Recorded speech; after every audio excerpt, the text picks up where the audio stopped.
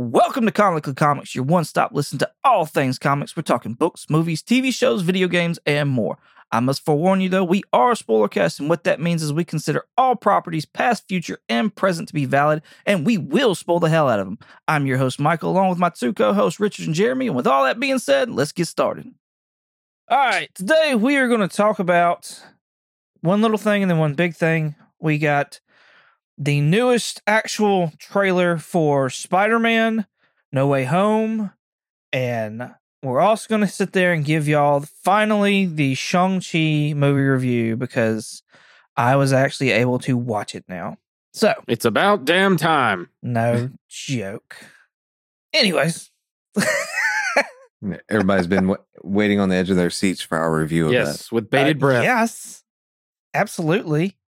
And the whelm factor of it. Come on. They want to know what the whelm meter is. It's warming up. It's getting ready to reveal. All right, Richard. So what's your whelm factor on Spider-Man trailer? The actual trailer, since it's not a teaser, it's a trailer this time. Yeah, I know. It's a trailer the length of a teaser. Because that teaser was really long. I'm overly whelmed. I'm hyped for this movie. We'll talk about it more when we get into it, but as far as my whelming goes, I am very whelmed. I'm excited. I'm ready for this to come out. I'm ready to see it. I'm ready to hopefully enjoy it. Anyway, yeah. Jeremy? Yeah, no, I'm very, very overly pleasantly whelmed. I'm stoked about it. I think this will be really cool. I was, almost having to go back and watch some of the original Spider-Mans to just kind of make sure and refresh your memory, it seemed like, on some of these. So that is going to be bringing in all that is really cool. So yeah, I'm definitely excited about it. But will it though? Oh, come on, it will. That is the question. Oh, come on, it is. Okay, so I'm just getting into this. I sent y'all a link. Apparently, the Brazilian trailer for this movie came out, and someone is apparently probably fired after this.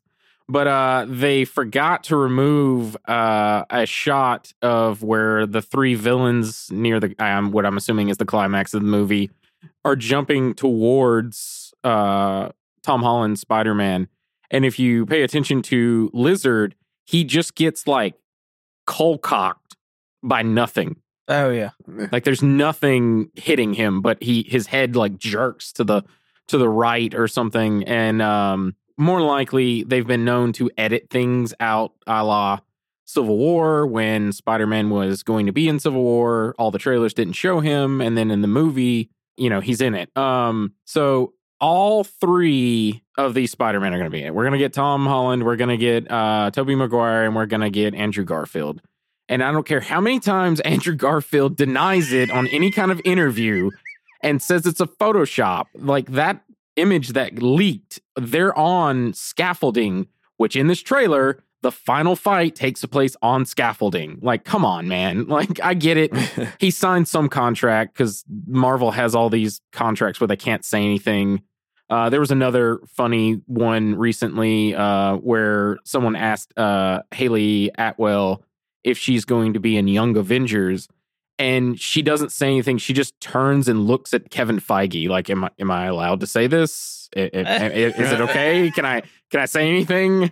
But yeah, we're gonna get the three Sony Spider-Men. I'm confirming it.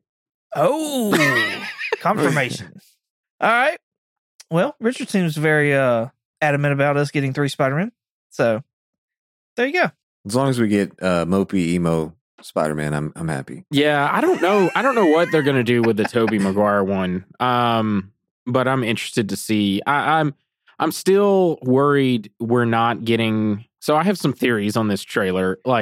So some of the leaks have said that we're not getting a Sinister Six. It's this sixth member is mentioned in name only, which is Rhino.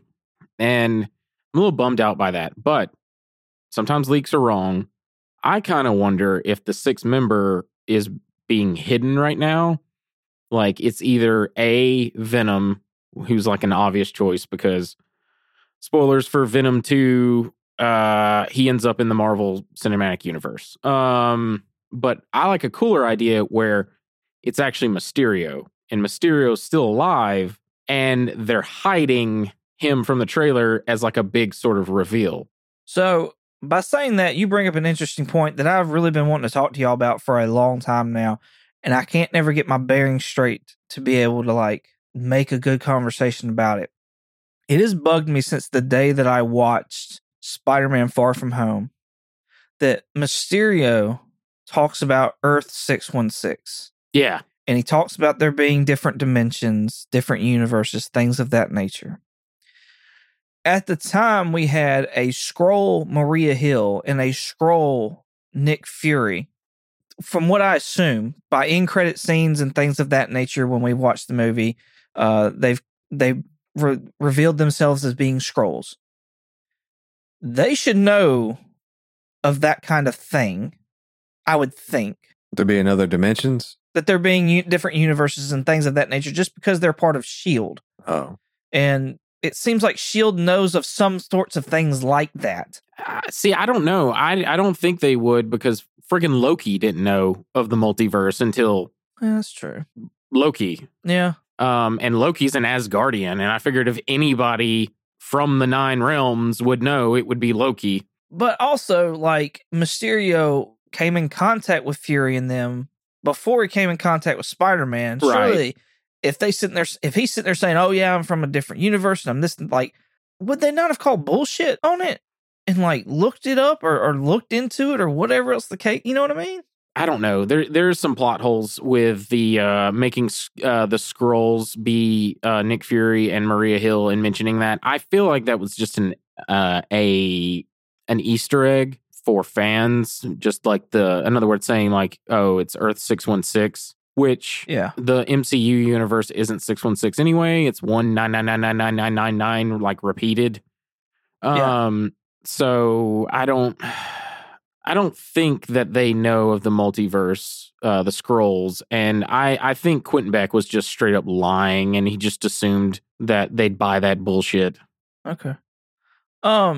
My other thing is that, you know, if I remember the scenes correctly in No Way Home, as soon as Mysterio gets shot and killed, there's a guy.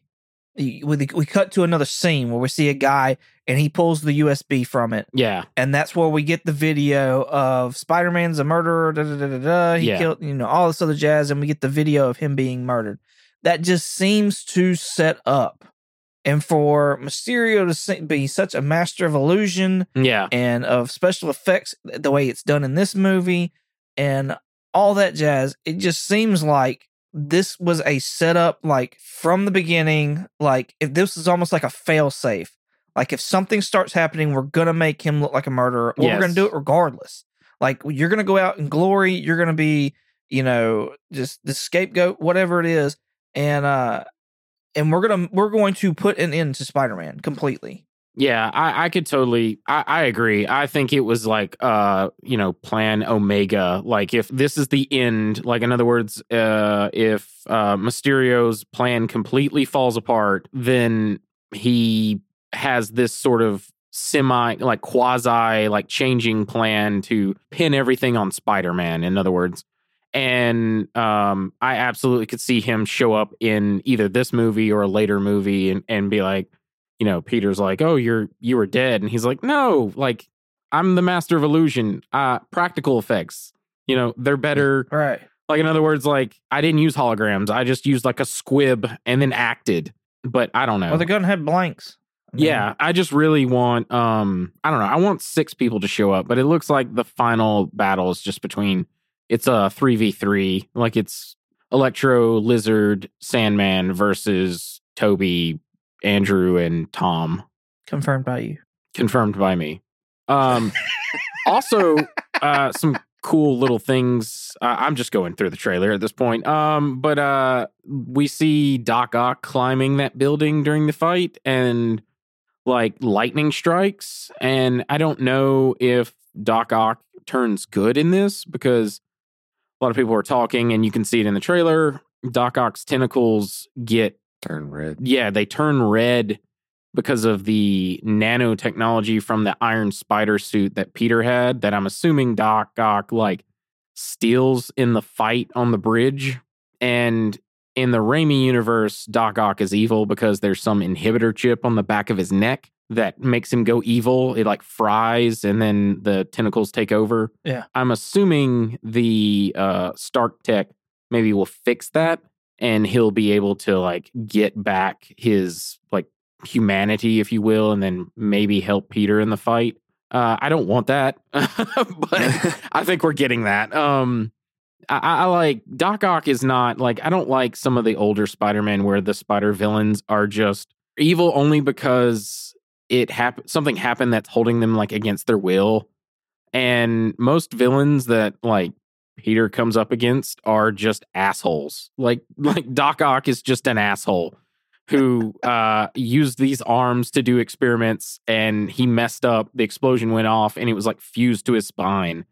Norman Osborn is just an asshole businessman who eventually gets hold of a goblin formula, and then he just becomes a asshole goblin man. Mysterio is just a washed out special effects actor that like decides to use his stuff to like rob banks and, you know, do whatever. Anyway. So I don't know. The only one that really makes sense is Lizard, just because he was trying to like cure people that like were missing limbs, and it just turned him into a lizard, and he kind of couldn't control that. Anywho, I'm still excited to see this movie. I especially want to know how it ties in. I have a feeling we're going to get some kind of either multiverse of madness tie in with it, just because we have Doctor Strange. We're having Sam Raimi like characters show up in this movie, and Sam Raimi's directing Multiverse of Madness. Yeah. So you said something about Green Goblin. Have y'all seen the one picture where it's somebody on a glider coming in like headstrong, and it does not look like the Goblin helmet, and it's got a hood on. It's almost like he's got like goggles or something on. His eyes are glowing somewhat green, and there looks like to be maybe pumpkin bombs or something around him that are kind of projecting out. Yeah. A lot of people are talking that maybe Ned, goes Hobgoblin in this. No. What are you thinking? I think it's Arrow. Green Arrow? Yeah. No, the dog from Hawkeye. Yeah. I mean, either one. The dog. They're about the same. Yeah. So. Yeah. So spoilers, whatever. There was some leaked images. It's just Green Goblin. He gets his suit gets damaged at some point. And you can like look this image up, and he's got like a satchel and like a hood and some goggles. It's just Willem Dafoe's Green Goblin. Oh, so we're going old school then. Yeah. I mean, Dafoe already looks like a goblin man. Like he kind of doesn't need a mask. So you just throw some goggles and a hood on him, and he just looks, I mean, I think it's their way of getting rid of the dumb helmet because he can't emote in it. You know what I mean? Like it's this just fixed face. So I think it's just a way so Dafoe can act. But their explaining of it is, I think the suit that he wears in the Raimi universe gets destroyed in a fight with either Tom Holland or Tobey Maguire. I don't know. Gotcha. Which one's the Raimi universe? Raimi's the one with Tobey Maguire. Oh, is it? Yeah, and the Andrew Garfield, it was directed by Mark Webb. Okay, gotcha. Let's see. Okay, so what are you thinking as far as like, at one point in the trailer, Strange says, "Hey, they're all coming through, and I can't hold them back." It looks like they're at the Statue of Liberty. It looks like that's where that big main fight's going to take place, and you see this giant like purple X that goes across the sky and things of that nature. Strange is on top of the flame, it looks like, of the Statue of Liberty. So it looks like it all kind of connects to each other. And I know they can just piece it that way in trailers. But what are y'all thinking as far as the purple streaks and things of that nature? I think that's when the other two Spider-Men show up. The whole like, I can't hold them back, they're coming. I think it like all throughout this movie, we're just going to have Tom face off against these villains. And then on top of the building, he's going to be overwhelmed. And then Strange is like, like, I can't hold him back. And we're thinking more monsters or villains are going to come through the crack. And it's going to be the other two Spider-Men. I don't think we're getting a whole movie with Toby and Andrew. I think they're just going to show up for the final fight. Really? Yeah. I'd hope not.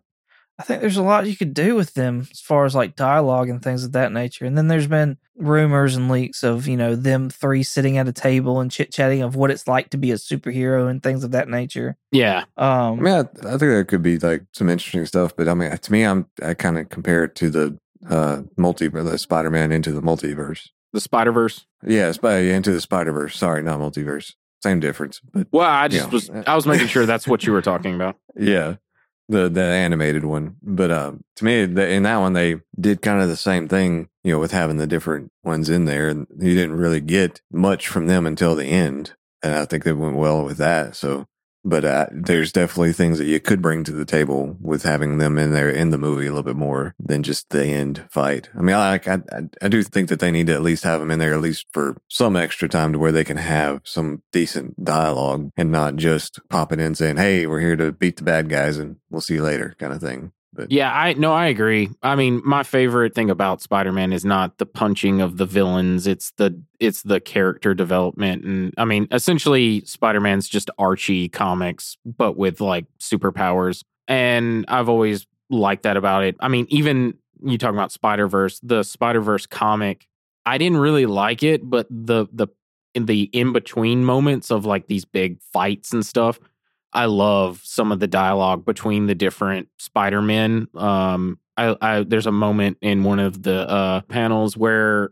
616 Peter Parker is talking to Spider-Gwen, and they're talking about how in his universe he lost Gwen because he couldn't save her, and Gwen lost Peter in her universe because she couldn't save him. And there's this beautiful moment where they like say like, well, why don't we watch out for each other so we can, help? And I definitely want to see something like that. Like I would love to see Toby maybe like distilling some information on Tom, and then like Andrew or something, since he's the only Spider-Man that's lost like Gwen. Do you think they'll ever introduce a Spider-Gwen, really? In live action? Yeah. I don't think it's out of the realm of impossibility. I don't think we'll get one anytime soon, but I totally see like if they want to do a live action, just grab Emma Stone again. She was great as Gwen. As much as I absolutely hate the Andrew Garfield Spider-Man, I loved Emma Stone as Gwen, and I would love to see her return as like a live action Spider-Gwen. She can't right now because I think she's pregnant. But yeah, I absolutely would love to see that. And yeah, I just to answer your question, I don't think it's out of the realm of impossibility. I'm banking on if we ever like when we do. I'm not even gonna say when we do get a Miles movie. Oh yeah, the sequel to that. I bet we get an introduction of Gwen somehow. You're talking about like a live action Miles? Yeah. Okay. I was just making sure there was some information I didn't know about. Like there's going to be a Sony animated Miles like solo movie that's connected to like the Spider-Verse. Because I was going to be like, oh sweet. No, I'm banking if when we do get a live action Miles movie, that the sequel to that, I bet there's some kind of Easter egg, some kind of connection, or something along those lines with Gwen. Their connection, and there's a connection with them too, in the comic books. Yeah, like I think in this one, like the purple, where it's talking about like the purple streaks and the purple X there. I'm confirming it is Spider-Gwen. Okay, cool. You heard it here. I'm confirming it. A Comically Comics exclusive. Is she coming with Mephisto? Yep. Oh, I was about to say that. No, that was going to be my other one. I was like the sixth guy for the Sinister Six. I've been reading this. It's Mephisto. It's confirmed.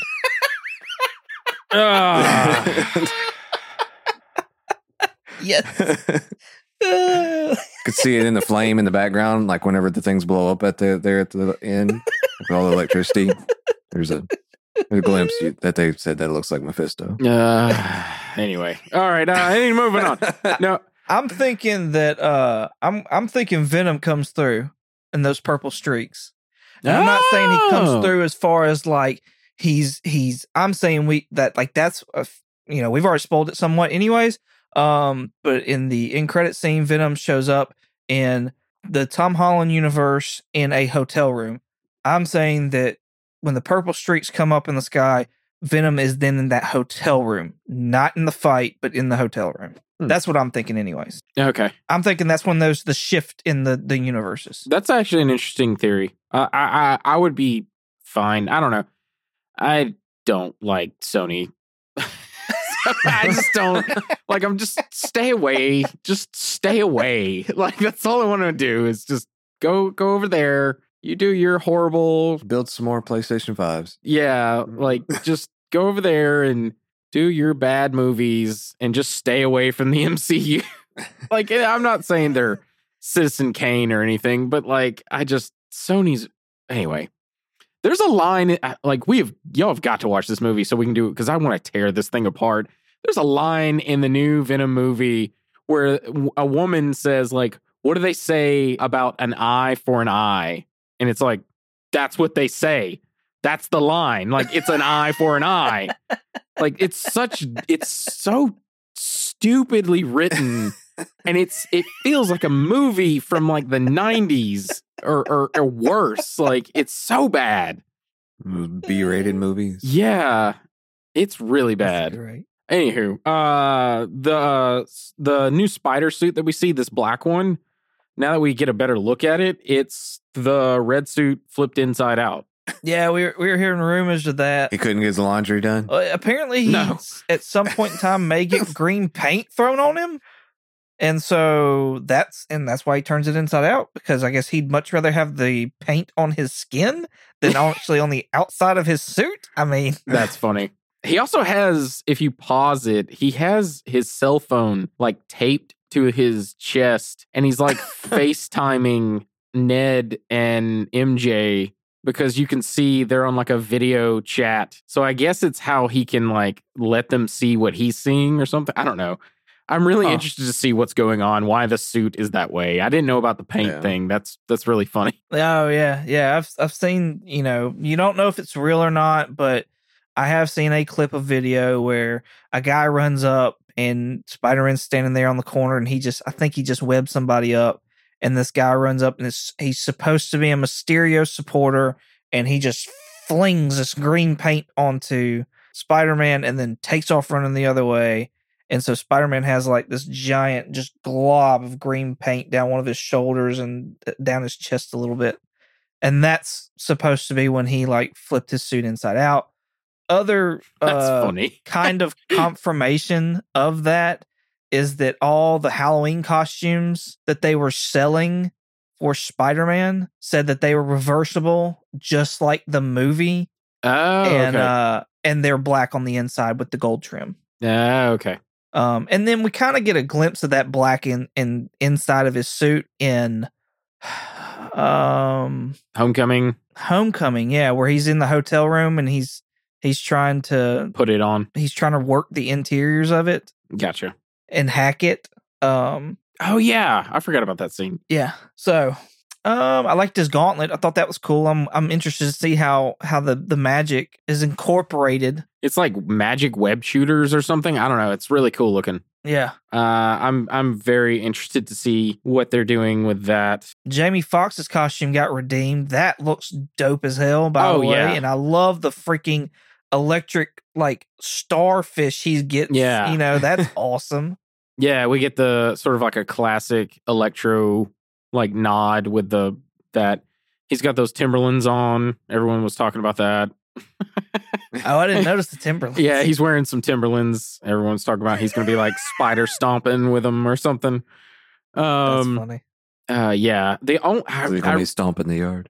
Yeah, I wanted them to redesign, since we redesigned like Goblin, Doc Ock, Electro. I really wanted them to redesign Lizard, because he still looks like a Goomba from the like old like live action Mario Brothers.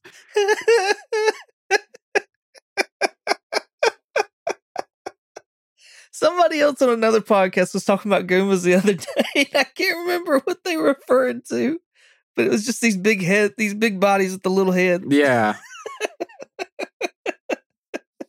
Great. All right. Let's talk about Shang-Chi finally in the Ten Rings. Woo. What is it? Shang? Uh, I mean, Katie sat there and ripped him a new one on the plane and was like, really? You changed your name from Shang to Sean? I mean, yeah, that's hilarious. that's like going from Gina to Gina. Yeah, I said that just because of that scene. I really like that. I feel like that scene was in there for like for us because like it's so hard to pronounce like names, especially when they're, you know, I don't know, different cultured. And I was like, oh, I've totally been calling it Shang like this entire time, like all my life.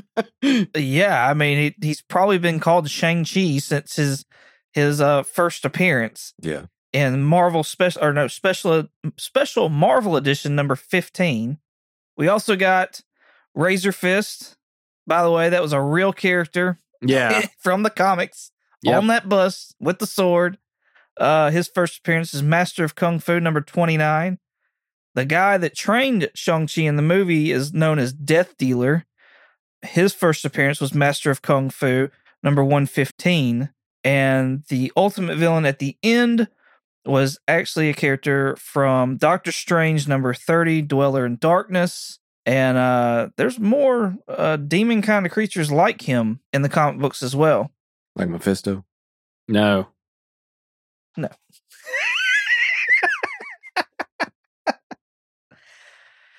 All right. In Act 1, we get the origin of the Ten Rings and the rings giving the wearer immortality, which I thought was kind of interesting. Like, I like that whole origin story that we got from Shang-Chi's mom. And I like the visuals that we got of Wenwu and him just pretty much decimating any army that got in his way. Yeah. Huge divergent from what the actual Ten Rings do.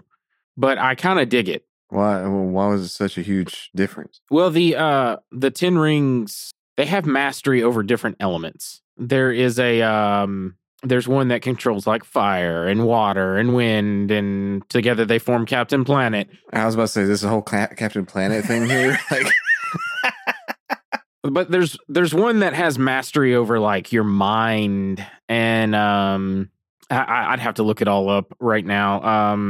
But I heard that they did away with that because they were too close to the Infinity Gauntlet. So they decided to completely change them. I don't like that reasoning if it's true. But that's just me. Yeah. These are dramatically different than the rings from the comics. Because like you said, I mean, they each had their own element kind of thing that they did and they handled and you could use the ring for. And they were actually rings too. They you wore on your fingers, not necessarily armbands either.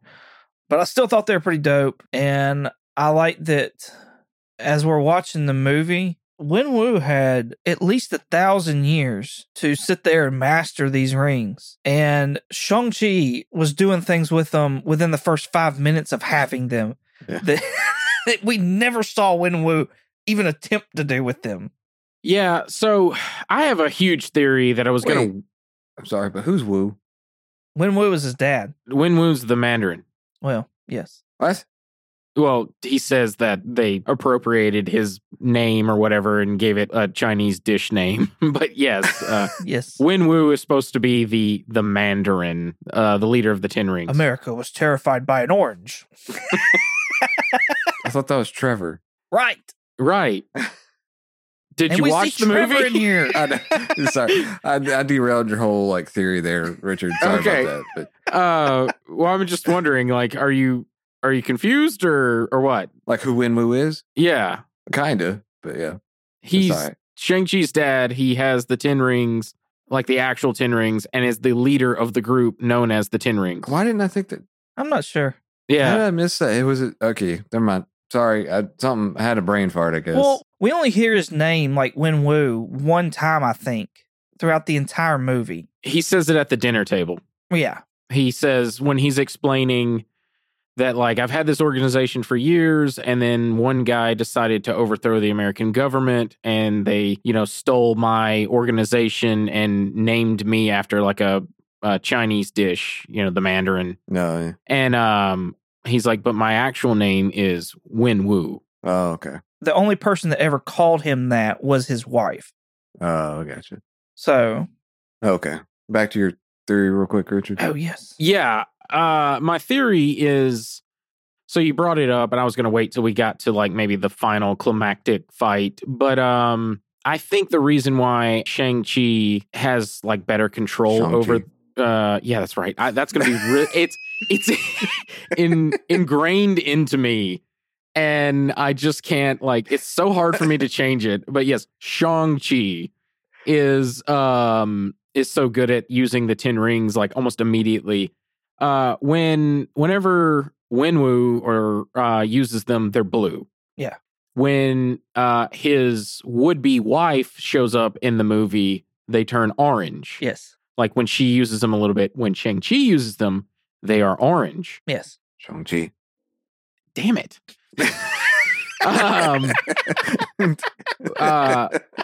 The people from Tao Lao believe that they are descended from dragons.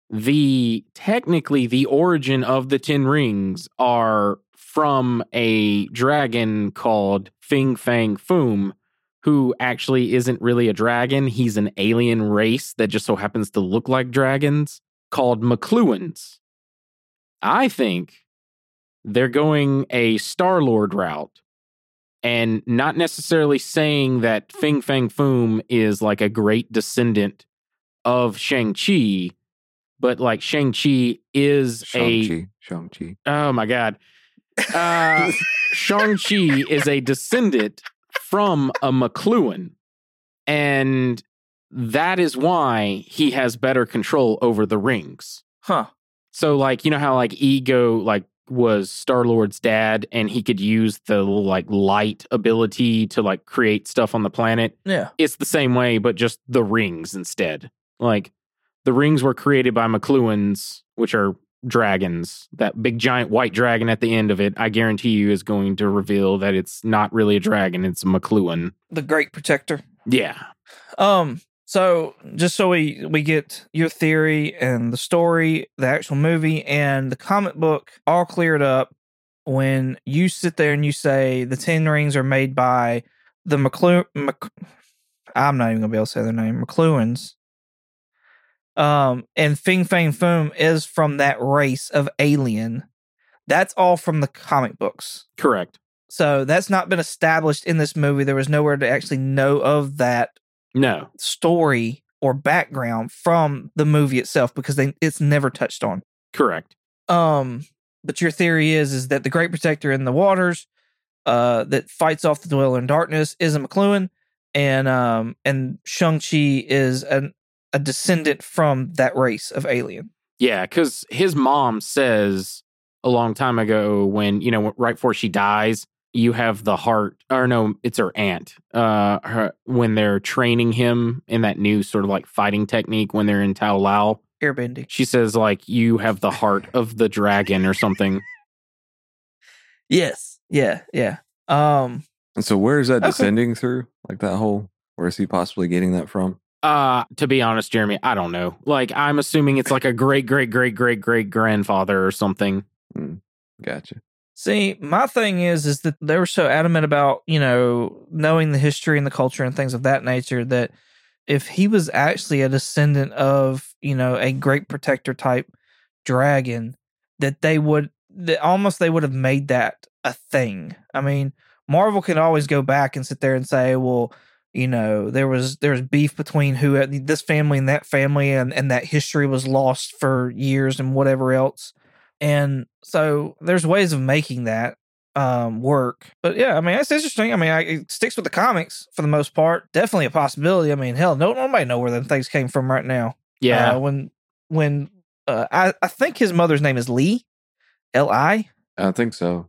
I don't think we ever like heard her name throughout the entire movie. It was just your mother or my wife. But say I wouldn't.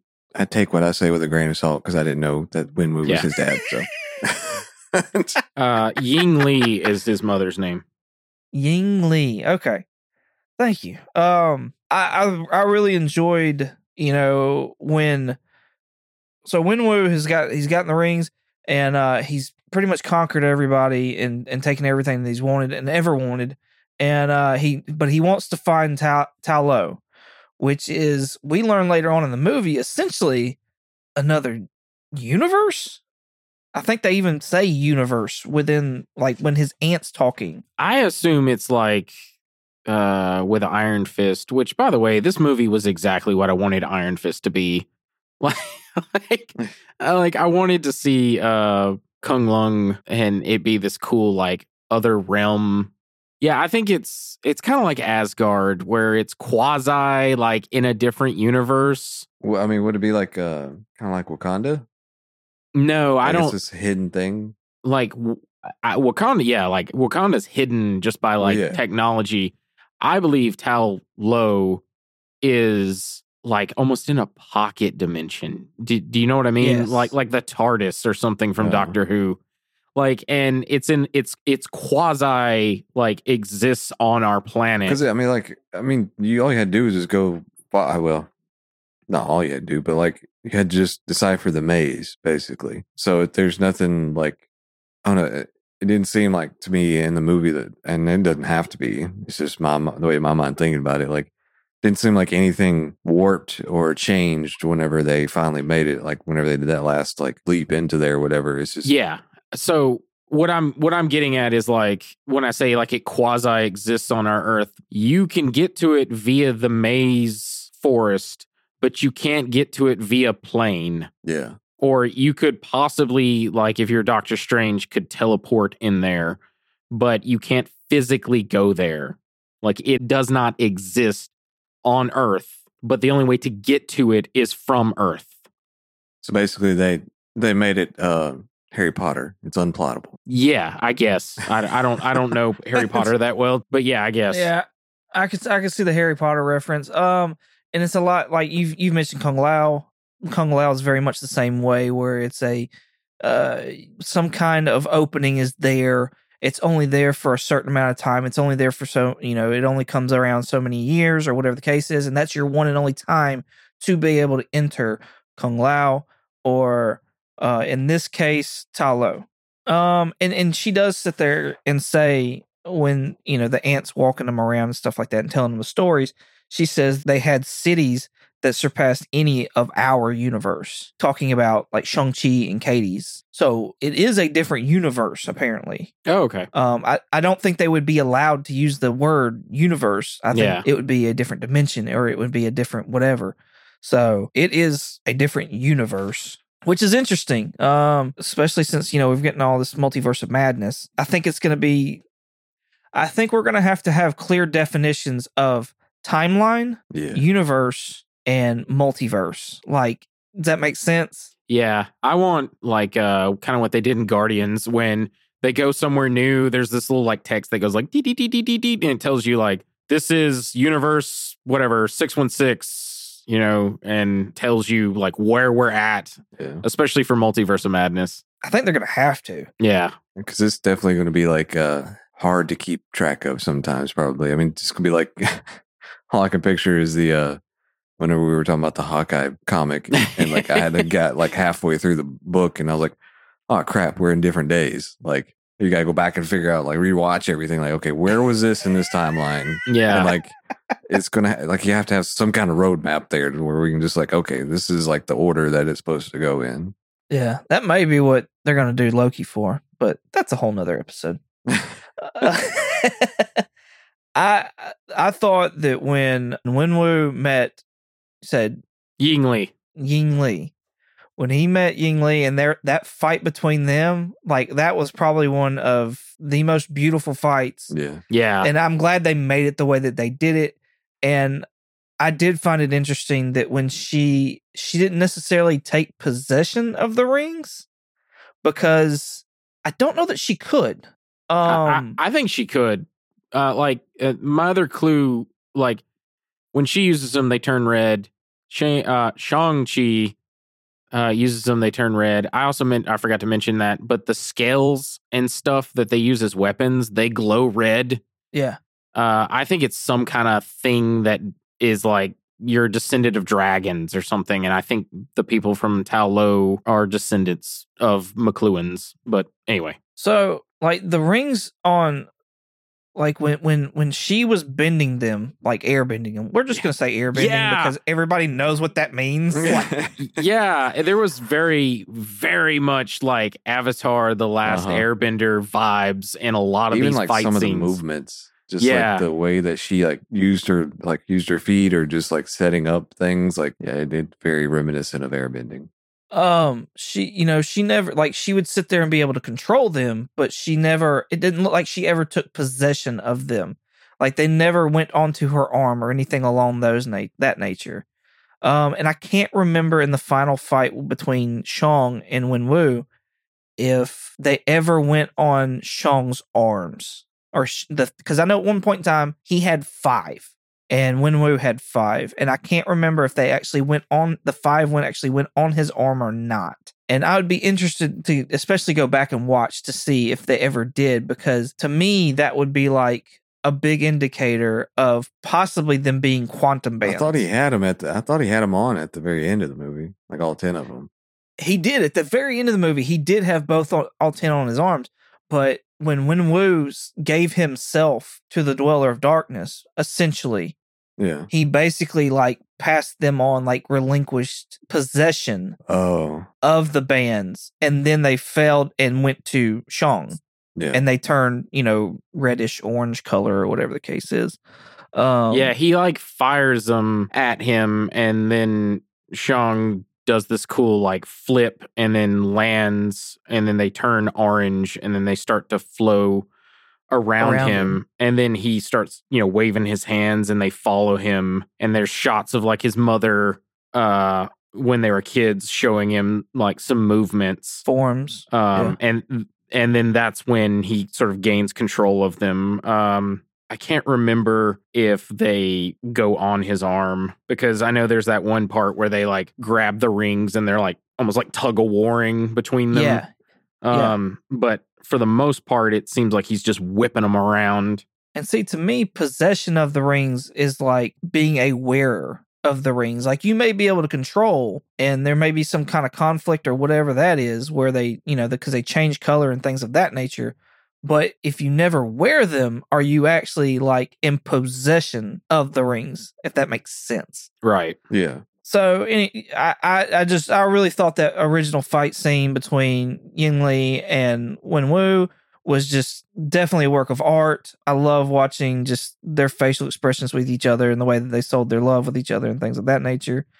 I like that, we get a hint of the fighting style, the airbending that we're talking about. Wenwu said that it was fighting style of the gods. So I'm kind of curious as to if they're going to touch on that and how that may go, especially since it was so essential for Shang-Chi to learn that style, and to see that style of fighting was just as powerful as the rings themselves. Yeah. Like, when she would go to block, you would see these giant bursts of like just air or whatever whenever the rings in her style would match. And that may have something to do with like what you're talking about, the heart of the dragon and things of that nature that they touch on as well. And then something stuck out to me where Ying Li is telling the story to Shang-Chi at the very beginning and giving him all the backstory and giving us all the backstory, essentially. She says that, that their style is empowered, or that they are empowered by the magic of the Great Protector, which could be the McLaurin. And that she says there's much more to know about the legend of the rings. And there really is. Like, we have no idea where these things came from. We have no idea essentially what power they can actually do. Like, we see what Shang was able to do with them within like 5 minutes of having them in the last 10, 15 minutes of the movie. I don't know. There's a lot of mystery behind these rings, like big time mystery, in my opinion. Yeah.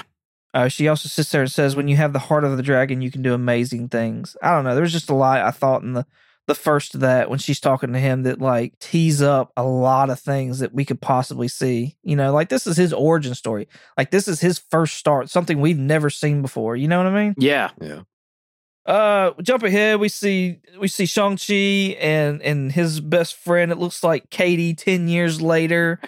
And, I love this intro to him where they're playing like the music, and it looks like, he's getting ready for his day. And it looks like, this dope car pulls up. I forget what it is, but just a little BMW. Oh, is it? I thought it was like an Aston or something. But anyway, No. The car pulls up and a guy steps out, and you think he's like some kind of like, whatever businessman or and then he's the valet. I love the way they set that joke up. Yeah, I do too. I love when Katie jumps in the car and she's like, "Come on, Sean, come on." And she makes a Jeff Gordon reference. He's like, "Who? What are you talking about?" Yeah, she's like, "I'm the Asian Jeff Gordon." It's like, what? I just love the fun that she's having when she's driving that car. Like, her facial expressions throughout the entire movie got me. I was just like, this chick's awesome. It's funny as hell. Awkwafina is hilarious. I don't know if you've ever seen like Crazy Rich Asians and stuff like that, but she's in that movie and she's hilarious. Nah, I haven't seen it, but that she seems like she's hilarious. Mm-hmm. They're hanging out with their friends at the bar, and they eventually leave and go and get drunk while doing karaoke. And the next morning, Sean goes over there, I guess, to meet up with Katie to go ride the bus together. And we see a poster as he's walking into the thing that says post-blip anxiety. Yeah, my wife pointed that out. I didn't notice that as well. So, like, it's kind of reminiscent of Captain America in Endgame, where he's doing, therapy sessions, I guess, basically for people who've lost people to the blip. Yeah, I think one of those posters that you see that has like hands or something on it, I think that's one of the, like, I don't know, whatever stand-up advertisements that's in the room that Captain America is like, having the whole like circle, I don't know, talk. Powwow? Powwow. I don't know what those things are called. The like AA looking thing. AA. Nice. Oh, so we get a little bit of Katie's family and the old heritage and things of that nature, and we finally get to the bus scene, which I'm not gonna lie right here, right now, that bus scene was dope as hell. Yes. And I absolutely hate that. From what I've heard, the bus scene and the scaffolding scene that we're going to get to were all done by a Jackie Chan choreographer, and he is now dead. May he rest in peace. Yeah. Because that shit was a work of art, man. That was dope as hell. I agree wholeheartedly. I'm so glad you said that, because the bus scene to me is the best fight scene in the movie. I remember seeing this at like the drive-in when it first came out, and when that bus scene happened and he takes that coat off and he does this like maneuver to like get out, like some guy has like a hold of him and he takes his coat off and he slips out and then he uses the coat to like block an attack or something. I was like, that is a Jackie Chan move right there. Yep. And then later on finding out that the guy that did the choreography was like an apprentice of Jackie Chan, and me being a huge Jackie Chan like fan, because I love like all of his movies like Rumble in the Bronx. And anyway, the choreography straight up felt very like Jackie Chan. Like when he's flipping around the poles that you hold on in the bus, it was dope. And then, yeah, of course, he unfortunately, rest in peace, he passed away, which sucks. I hope they can get somebody in that's equally as good, because they got to. The fight choreography was just like chef's kiss. Like it was just so good in this movie. I mean, the choreography was on point. The soundtrack to that fight was on point. Yeah. The shots that they made inside and outside the bus were on point. Like it was just, that whole sequence was a work of art, and just they nailed that shit like down. Yeah. 10 out of 10. Jeremy apparently thought it sucked. He has nothing to say. No, I was waiting to say, like, I really enjoyed it too. I thought it was funny, the guy that was live streaming the whole fight. Oh yeah, Cliff. I wanted to say the guy that was live streaming is like me, where I just like armchair, like, when he talks about, he's like, oh, I've done some kung fu back in the day, so I'm gonna rate this out of 10 or whatever. I'm just like, that's just like, I don't live stream, but I'm just saying, like, that's just me, just armchair, like making comments. I shouldn't be. Oh no, that kick was not high enough. So, No. Fun MCU fact, Clev was the one that was doing that video, and he was actually in one of the Spider-Man movies, and he was the street vendor that was like, hey, Spider-Man, do a backflip. And Spider-Man does the backflip. Oh, is that him? Oh, really? That's the same guy. Oh, I Same didn't know exact that. guy. Oh, that's awesome. I like also in this fight scene that I think I've seen the fight scene now about 3 times, and there's only one mess up that I think I saw, and it just kind of dawned on me on the last time that I seen it, that we stayed focused not only to the fight that was going on, but we made sure that you saw that pendant on his neck as well throughout just about the entire fight scene. Yeah. And I thought that was essential because that's what the whole fight scene was about, was that pendant. So I thought they did a really good job as far as that goes. We get our first look at Razor Fists, and I just like where he's like, hey man, Clem is like, hey man, you got this. And that sword comes out, and he's like, oh, never mind.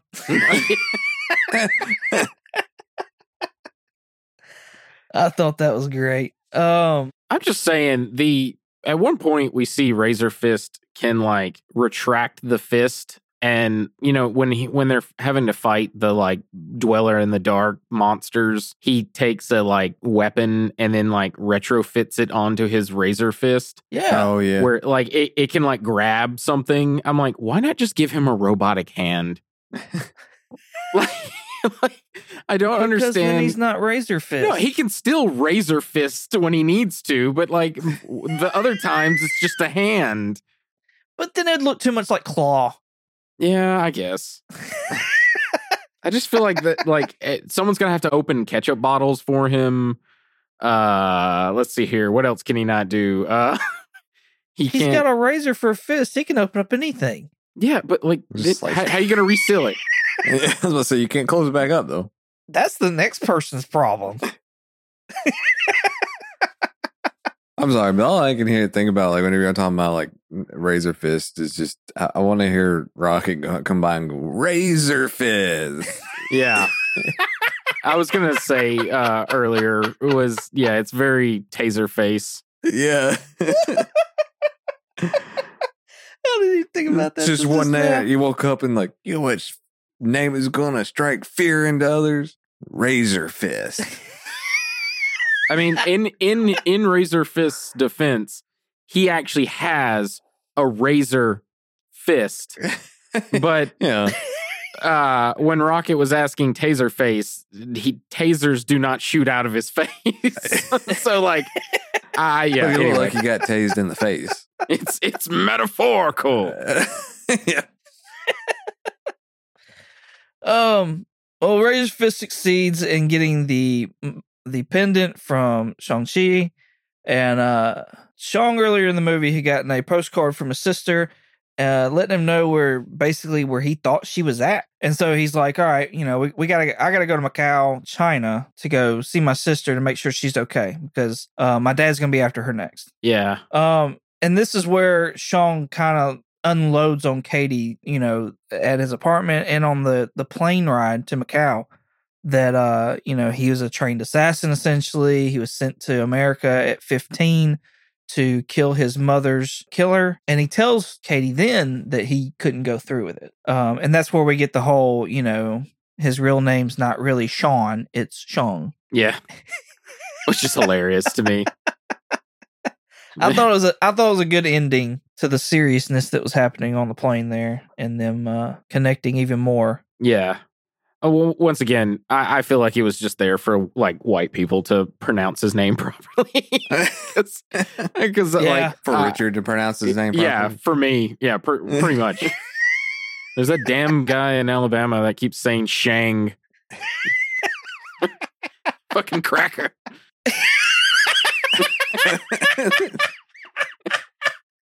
I don't know what kind of accent that was either.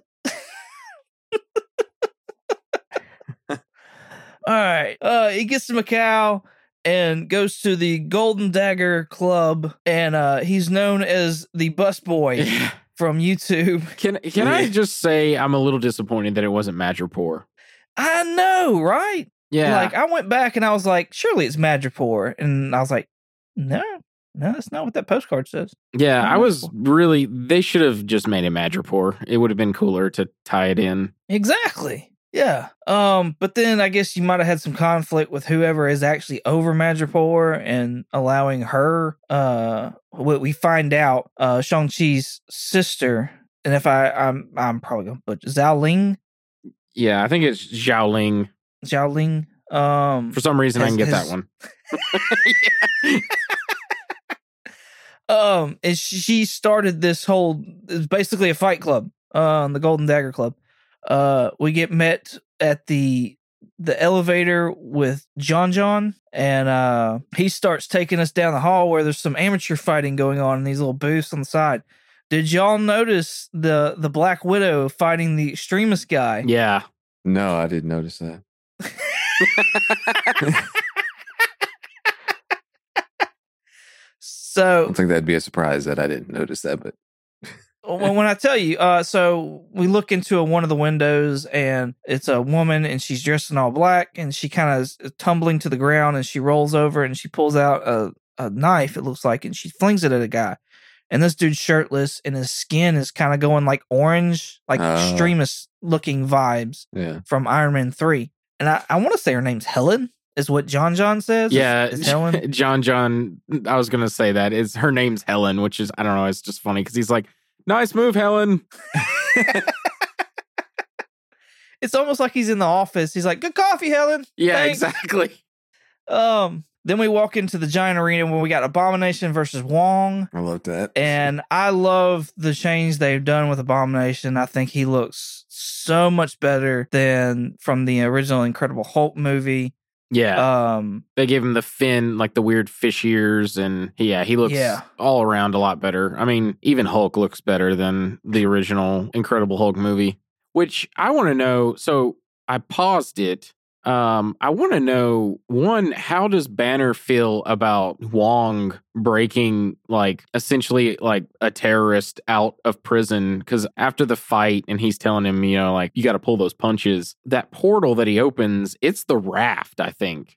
It's some kind of shield facility, because it's all, like, or maybe not shield, but it's not the sanctum is what I'm trying to say. Yeah. It's some like metal facility and it's got like a glass enclosure that he's taking Abomination back in. It looked like there was also like a laser barred cell in the background as well, too. Like it was. I'm assuming it's the raft. The raft, or that's the only one we've gotten so far, is it not? It's just the raft? Yeah, correct.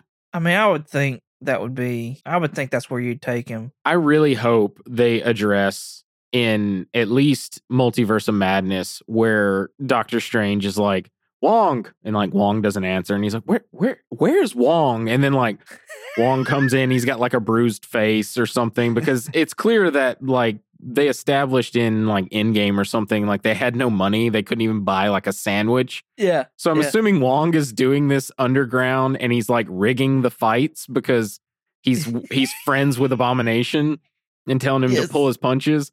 That he's doing this just to get money for him and Doctor Strange to like survive.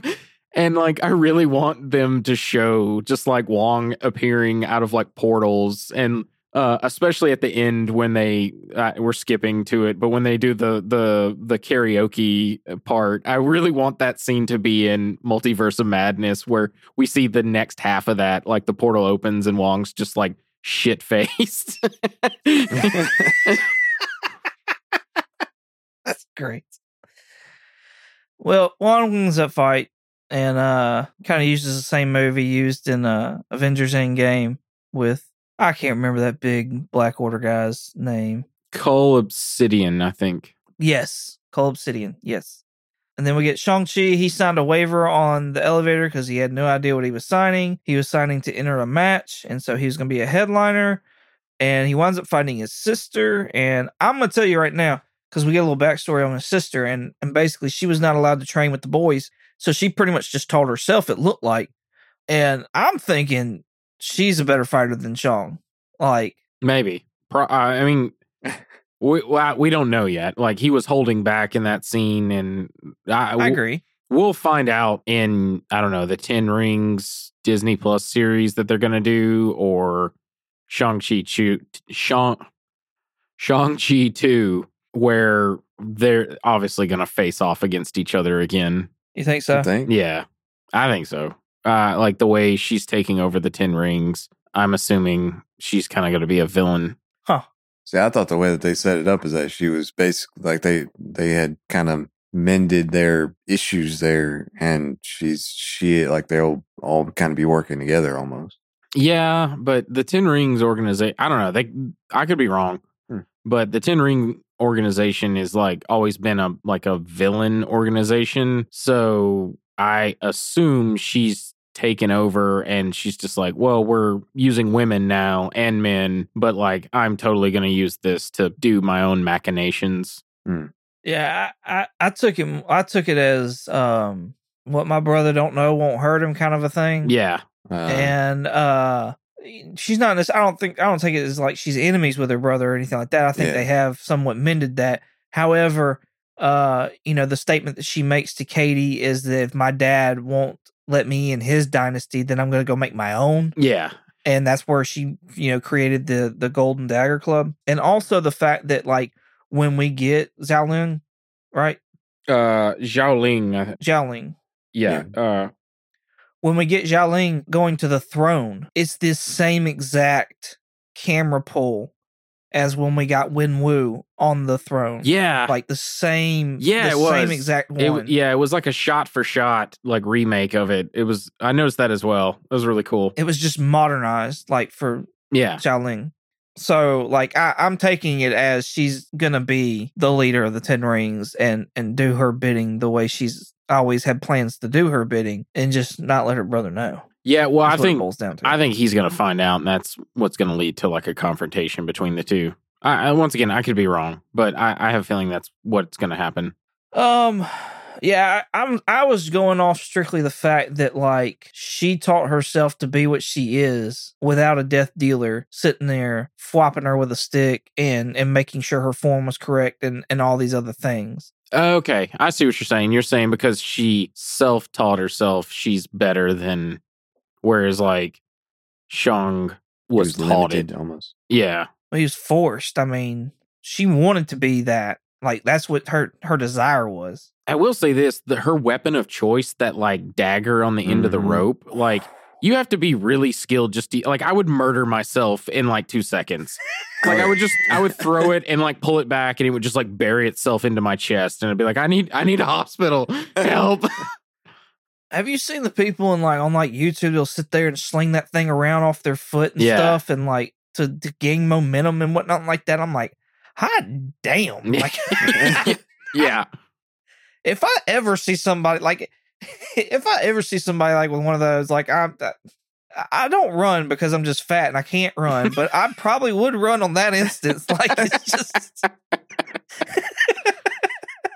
same, honestly. Like I'd just rather stand there and throw hands and just, what happens. But like if I see a motherfucker coming out looking like Scorpion, no, fuck it, I'm running. So we also get where he is told us, we get a flashback from when he's leaving at 15 years old. And he tells his sister, he'll be back in 3 days. And he never comes back. So, of course, she holds that against him. She left out to go start the Golden Dagger Club at 16 years old. And then the 10 Rings come to invade the Golden Dagger while they're there. I really wasn't impressed with the whole fight that Shang-Chi and Xiaolin had. Like, it was, like you said, like Shang-Chi was pulling his punches. Very evident that he was pulling his punches. Yeah. That last blow that Xiaolin did was crazy. Just the way they cut the scene and stuff like that and just knocked his ass out almost. Oh my gosh, yeah. When she kicks him in the head, it looked like that hurt. Yeah. And then Katie's face as she's sitting there drinking her drink. She's drinking like a Mai Tai or something. I forget what it is, but yeah. She bet against him. Yeah. Oh, that was awesome.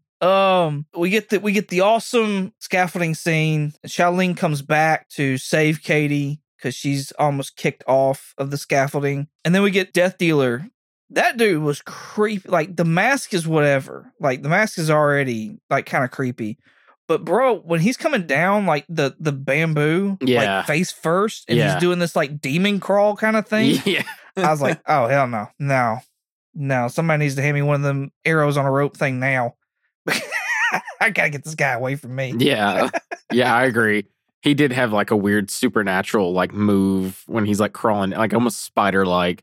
It was creepy as hell. But he grabs Xiaoling's pendant and takes off with it, and then we get I thought the fight scene between Shang and Death Dealer was awesome and kind of redemptive too. And I love the shadow box fighting style, you know, with that big electric billboard in the background, so we just see shadows as they're fighting. It's very like old, like Asian cinema with that shadow box fighting. It was just really cool to me. Yeah. I loved all the knife tricks. Like that was right up my alley. Seeing all the knife flips, the catches in the air and stuff like that. Like just, I don't know, the choreography in this movie was so on point, like just throughout the entire thing, except for like the battle between Shang and Wenwu. I thought that was kind of lacking, but I think it was supposed to be more than just a battle. Well, he's also like 1,000,000 years old, so. But he had the rings, Jeremy. I mean, I disagree. The way they used the rings in that fight was really, really cool. Like, we'll get to it, but just I love how they use it. Like at one point he uses like Shang use it as like a stepping platform, you know, at one point to do this cool kick. Yeah. And then when he kicks, it's like a shin guard, like it's on his shin as he hits Wenwu. Yep. And just little things like that. I really like how they honestly redesigned the rings and how they used them in this movie. It was very creative because the trailers did this movie no justice at all. This movie looked like it was going to be boring as hell. Yeah. And I remember like leaving and I was like, man, this was really fucking good. So, and it was all due to the fight choreography. I mean, it was just so cool. It was stuff that we've never really seen in the MCU. Like everybody knows like freaking mixed martial arts in the MCU, but like, I don't know, this one was just, you know, above the rest. But you know, like I think the fight scenes that we did get from the trailers and things of that nature were from the end. Yeah. And like I said, to me, those were kind of the more lacking ones. Yeah. So I'm really glad we didn't get like scenes from the bus scene. And I'm really glad we didn't get scenes from the scaffolding. Yeah. Like as far as fighting goes, because like those to me were like the best fight scenes. Yeah. And like that, you know, we talk all the time that, you know, you put so many trailers out or you show the best parts of the movie in the trailers. Right. Just to get people hyped. And like this one didn't do that. And we were shitting on it the whole time saying, well, it doesn't look any good. It doesn't look like it's going to be good. Yeah. And then we're coming out saying, hey, this was awesome because it was stuff we didn't see in the trailers. Yeah, I mean, agree. Say, just from the trailers, like my thing was like, I thought it was just going to be a revamped Crouching Tiger, Hidden Dragon type movie. And I was not a fan of that. But this was nowhere even close to that. So, yeah. Wenwu stops the fight right as looked like Shang-Chi was going to kill Death Dealer. And then brings us kind of to what I would consider Act 2 is when we go to the Ten Rings compound. We get some information as far as why Wenwu's doing everything he's doing, why he needs the pendants, and shows us it's basically the key to a map, a water map, which was pretty cool to watch, really. Yeah. This giant water explosion coming out and creating a maze that showed the opening of the other universe to Ta Lo. Which, does he have a photographic memory? Because like he puts the things in, it shows the path that you need to take, and then he's like, and now I know how to get there. And I'm like, you remembered all that, like just from seeing it once? Or did he watch it like previously, like before he showed his kids like what the eyes do? Did he like go ahead of time and like put the dragon eyes in there and then like looked at the map and memorized it? Because I'm just like, how the fuck did you how were you able to do that quick? Yeah, I don't know. Right before that though, we get, you know, the dinner table where we're talking about names and you know, that's where we get the whole somebody stole his organization to use as a terrorist kind of act, and they chose Trevor as to be the Mandarin and things of that nature. He also said he went by other names, and one of them was Warrior King, Most Dangerous Man on Earth, and then we got Master Khan. So, are we to believe that Wenwu was Genghis Khan? Yeah, I think so. Yeah, I think that's what they were implying. All right, then. There's your history lesson, Jeremy. Well, there you go. Yeah. I mean, when you're 1,000 years old, I'm assuming he was part of, certain great historical moments. After his kids abandoned him, essentially, or left him because, he's going a little crazy, he started studying about Ta Lo again. And this is when he starts getting messages, supposedly, from his wife, telling him that she needs saving, she needs help, and that she told him that she was locked behind the gate. It's crazy to think that dweller in darkness that's behind the gate has that much power to be able to seek out. You know what I mean? Yeah, I think it's something to do with the rings, but I don't know what yet. Because his aunt says when they eventually go and meet his Shang's aunt, he says like, oh, he's claiming he's hearing Mother's voice, and she's like, was he wearing the rings when this happened? So I don't know what the connection with that is, but there's some kind of connection. So she also says later on that the dweller in darkness knows that the rings can break the barrier down. Right. Yeah. So that's I think that's the connection, the face value. Whether it's deeper than that or not, I don't know. But apparently the dweller in darkness reaches out to people to give them their most desire, and his most desire was to be with his wife again. And he had the rings. So he had something that the dweller in darkness needed, which was to be able to get out. So I think that was the face value connection. Gotcha. Now, I'm not saying that there can't be more than that because of the color change and things of that nature. But for face value, what this movie was, that's what, she did later on say, the rings can break the gate down. I gotcha. I found it interesting that the path only opens once a year, but it looked like the kids went down at once. And it looked like as long as they stayed in the pocket, they were okay. But then later on, Wenwu and his crew was able to just drive on through. You know what I mean? Like that pocket's not that big, and there was like 4 vehicles. Oh yeah, that's right. You did. Yeah, that's a plot hole. I didn't realize that. Yeah. Yeah, because Shang and them go through it, and then the Mandarin or whatever, Wenwu. Well, no, wasn't it different because they had whatever his name was, the little creature guiding them. Yeah, Morris. Guiding them through that. But whenever Wenwu went, it was whenever like that was supposed to open up, and it like you didn't have to follow the name, like you didn't have to know the pattern. It was just everything opened up, so then you could get through there. Yeah, I see what you're saying. So it was just a straight line? I mean, I don't know if it would have been like a perfectly straight line, but it wouldn't have to be like you were no pockets. Like you wouldn't have to stay in that pocket and wouldn't have to chase the forest or anything. That's it. Yeah. That's got to be it. Yeah, that makes sense, Jeremy. Because that was the whole thing. Like it was that certain time of year or a certain time in however long that you could get in there. It just looked like on the maze, and maybe I just remember it wrong, but it looked like in the map when they were showing it that it was a pocket as well. So maybe I guess that's where I got it from. Yeah. So, but you're right. I did think it was hilarious that when we did see Morris and we did meet Morris, the little no-face creature, that he was 19% confident that he could guide them through the maze. Yeah, Trevor says 90, and then he's like, "Oh no, sorry, 19% confident." I love like the actual like introduction of Morris because like it was when he pops up and like Shang-Chi and Katie are like, "What is that?"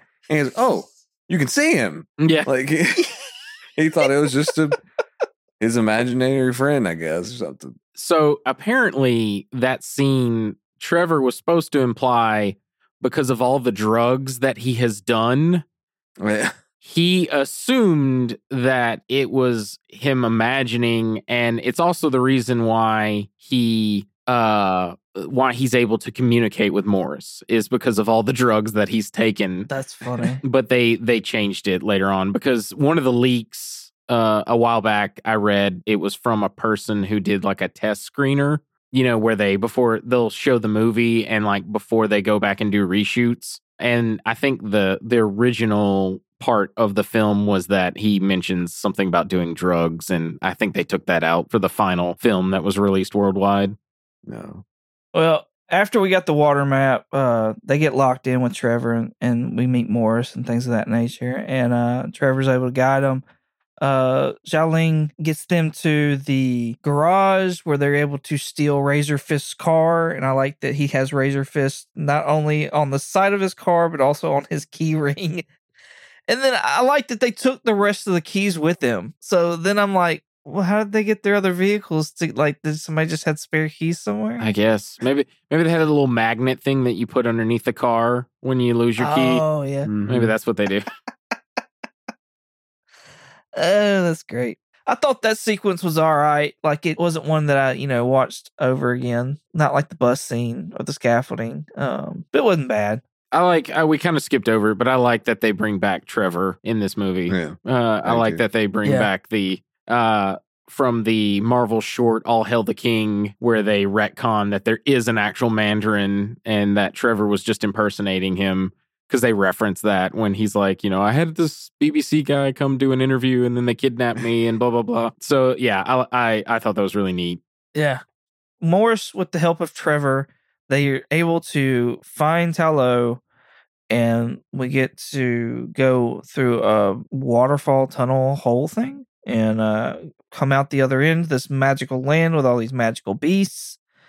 And we meet Xialing and Shang-Chi's aunt, and apparently they were keepers of the Dark Gate, and they're sworn to protect it.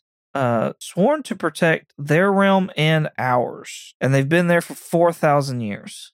She says that they have cities that surpass any of our own universe, and that, this is when we learn of the Dweller in Darkness and the story that's told there. And that after the Dweller in Darkness had pretty much decimated their cities, he was headed to our universe, and the Great Protector is what saved, them and us, essentially. Yeah. We get the introduction of dragon scales, which I kind of had a problem with this too.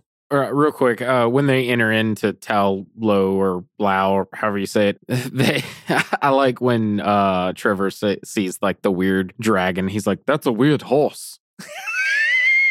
A lot of these, I meant to do this ahead of time. I didn't get a chance, but a lot of these are actual mythical creatures from, I believe, like Asian culture, like China. Because those weird, like, I don't know, like dragon lion looking things that we see at one point. I think I've seen. Yeah, the dogs at the end. Yeah, I think I've seen statues of those creatures from, like, I don't know. Yep. Like historical images of like temples and stuff in China. And so I think, because also Morris himself is, like, I looked him up. I forget what he's called, but he's an actual like mythical creature from Chinese culture. Really? Yes. I just told my son I was watching it with him, which I thought was a mistake at the very beginning because everything was in subtitles. I was like, oh my God. I had that worry too whenever we first watched it, because we had our two boys with us. And yeah, I was like, oh no. Because like basically my wife was whispering the lines to him, and like I can't focus with that going on. Like it just messes with me. So I'm like, oh no.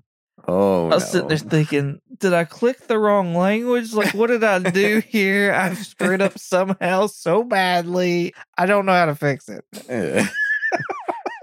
I will have to say, like, I actually just went back and looked real quick, but like there actually is kind of a warpy, like universal time change thing, whatever, whenever they go through that waterfall, like all the water like slows down, stops, and then like it whooshes and speeds up, and then like a whole portal opens up in that cave and they come through there. Yeah. I remember the water slowing down because it was very reminiscent of the map when it was bursting out. Oh, yeah. Anyways. We get introduced to the dragon scales, which is what the Great Protector, I guess, is left for them to use to defeat the soul suckers, because that's the only thing that will defeat them. We see basically a bow, like a staff, that's got two ends of dragon scale, and it cuts through like what looks like a tree timber. Yeah. That's set up inside of a dragon scale shop. I don't know. Armory. Yes. Like a blacksmith kind of thing, but with dragon scales. And later on in the movie, when we get to the third act, we get Shang-Chi has this staff, the same kind of bow, and he knocks the shit out of Wenwu with it, and it doesn't cut him in half or nothing along those, and he don't block it with the 10 rings. He just gets knocked in the head with it and just gets like eating dirt, but it don't kill him. I don't get that. Yeah, I just assumed it was. I mean, truthfully, it's plot armor, but it's probably Shang-Chi didn't know how to properly, focus his chi or something to like slice it, or I don't know. You know what I mean? Like you could use some kind of thing, but truthfully, it's just plot armor because if he had killed him, then the movie would just be over. Right. So you just want the movie to end there? It ends with him dying anyways. Yeah, but I mean, they give him a better sort of send off when he realizes. Which I'm skipping to this part when he's banging on that wall, like trying to free his wife. At what point does he realize he's being lied to? Like, yeah, I know. It just keeps letting those creatures out. yeah, when like a demon bat comes, like a hell bat comes out of the wall, that wouldn't be your first like thought of like, maybe everything my son's been telling me is maybe true here. No, the demon bats were after my wife. I've got to get her out even more now. It was like, that is what mental gymnastics do you have to do to like come up with that? Like, I don't know. That was the one thing that really bugged me, where he's just like banging on it and more of those weird bats come out. And I'm like, dude, your wife ain't in there. Like, apparently, I guess Ying Li kept in touch with the aunt because she told them that Shang and Zhao Ling were going to be coming back at some point in time. Yeah, I guess. Because they had some threads made for them. Yeah, apparently she sent them their measurements, because that was one of the other things that bugged me. I'm like, oh, and here's your super suit now. And it just so happens to fit perfectly, even though I've never met you in my entire life. It's Draken scale. It just magically fits. I guess that's what it is. Sure, yeah. The aunt takes Shang-Chi aside and teaches him the ways of airbending, essentially. Yeah. Teaches him airbending, yes. I mean, essentially, that's what it was. I did like how, you get them fighting and things of that nature, and then, she takes the time to open his fists and things and show him a different form. Basically, he should have known some of this anyways with his mother, but when she starts to impress him, or no, when he starts to impress her, she basically starts whipping up like a some kind of a windstorm or something along those lines, and he goes in to like drop kick her, and she just picks him up and just slams him. Yeah. I was like, oh, she's got to take him to school. She can't let him. Yeah. She can't let him do too good. We also, after a full day's worth of airbending and things of that nature, and learning, how to shoot dragon scale bows and arrows that Katie was able to learn, and Xiaoling gets her new arrow rope that she's slinging around, cutting up bamboo with. We get Katie and Shang-Chi by the waters, and basically he comes clean and was like, look, I watched my mother die, and also I did kill that guy. Like, I am a murderer. I am an assassin. So, and he basically then realizes like he's going to have to kill his dad, and that pretty much takes us into Act 3 of the movie, which is pretty much just the fight for Ta Lo. It's the big fight scene that you would always, see. And like I said, I had a problem with Shang-Chi and the bow not hurting Wenwu. But then again, like the blast that Shang-Chi took into the water, wasn't enough to jack him up either. You know what I mean? Yeah. Was it Shang-Chi that got the Great Protector to come out of the water, or was it the Soul Suckers? Like, what? I think it was Shang-Chi, because once again, I think there's too many weird clues with him and this dragon. I think Shang-Chi going into the water caused the McLuhan, because I'm sure that's what it is, but the Great Protector to wake up. Well, all right then. We get a big fight between, the Ten Rings and the people of Ta Lo, up until the old Death Dealer gets snatched up by a soul sucker. And he's the first one gone. Yeah. So, deleted scenes, they originally had Razor Fist get soul sucked and killed instead of Death Dealer. Really? But for whatever reason, they wanted to keep him around, I guess, for the Ten Rings show that they're going to do. Because, he shows up at the post-credit scene. he's next to Xiaoling. Yeah. So at some point, I guess they did a rewrite. But yeah, if you go look at some deleted scenes, I think it's on Disney Plus. They originally had Razor Fist dying instead of Death Dealer. But I hate Death Dealer's kind of cool. Like, he's an interesting looking character, and he's not like dumb, in my opinion, than Razor Fist. So I hate that they just straight up like made Death Dealer kind of this big sort of like whatever mid-level boss fight, and then just murked him with the with the soul suckers.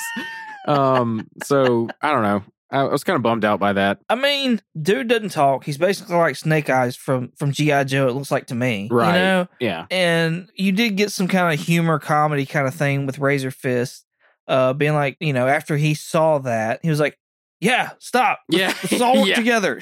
Yeah. Let them go. Stop it. Let's get some of their shit and let's help them help us. Yeah. Also, I could see more of Death Dealer being more loyal to Wenwu and in what he's doing Oh, I see what you're saying. Yeah. than Razor Fist being like, I can't side with Xiaoling because I'm devoted to Wenwu. You know what I mean? In the former regime. Yeah. So yeah, I think that kind of solves a conflict too between Xiaoling and Death Dealer. I will. The other real quick during that fight, all the 10 rings have all these like cool looking weapons. But at one point, when the Soul Eaters show up, they fire this weapon, and we've seen them use it on like warriors of Ta Lo, where it just wraps them up and like electrifies them. Yeah. And I was like, they're going to war where they clearly want to kill people. Why do they have like essentially like their weapons are set to stun is what I'm saying. Like, why have this ridiculous, like expensive looking weapon where it shoots this thing that apparently is like a one shot too, because I don't know how you reload that thing. It wraps them up, it electrocutes them, doesn't kill them, it just stuns them. Why not just have a gun? That was the one thing that bothered me. I'm like, just shoot them. Yeah. PG-13. Yeah, I know. That's what I figured. I thought it was weird. You know, I didn't notice it until today when I was doing my fast rewatch. And all their weapons are like glow blue, just like his team, like Wenwu's 10 rings do. I guess it's because of electricity. Yeah, I think it's just electricity, but also I think it's so you can decipher in that battle. Because I made a comment. I'm like, it's red versus blue because it's literally just the color red and the villains are blue, just like fighting. I think it's just a way for you to see who's who in the battle. Crips and Bloods. Always Crips and Bloods. Yeah. We get the emergence of the Great Protector. We get the Shang-Chi versus Wenwu Part 2. And this is where we kind of get, you know, I don't understand. Like, we sat there, we took the time to learn airbending in an open fist style. And we didn't use it the first time because we were mad at our daddy. And we let him punch our ass into the ocean. And now on round 2, we're like, okay, let's do open style airbending, and that's how we're gonna win this round. Like, why didn't we just do that to begin with? Like, we knew that's what it took. Yeah, I agree. It was kind of weird. I assume it's just how they wanted to tell the story. He got all this training, but then he just didn't put it into practice. Right. Basically. Maybe it was he didn't believe in himself. You know, I don't know. I don't know. Huh. Anyways, so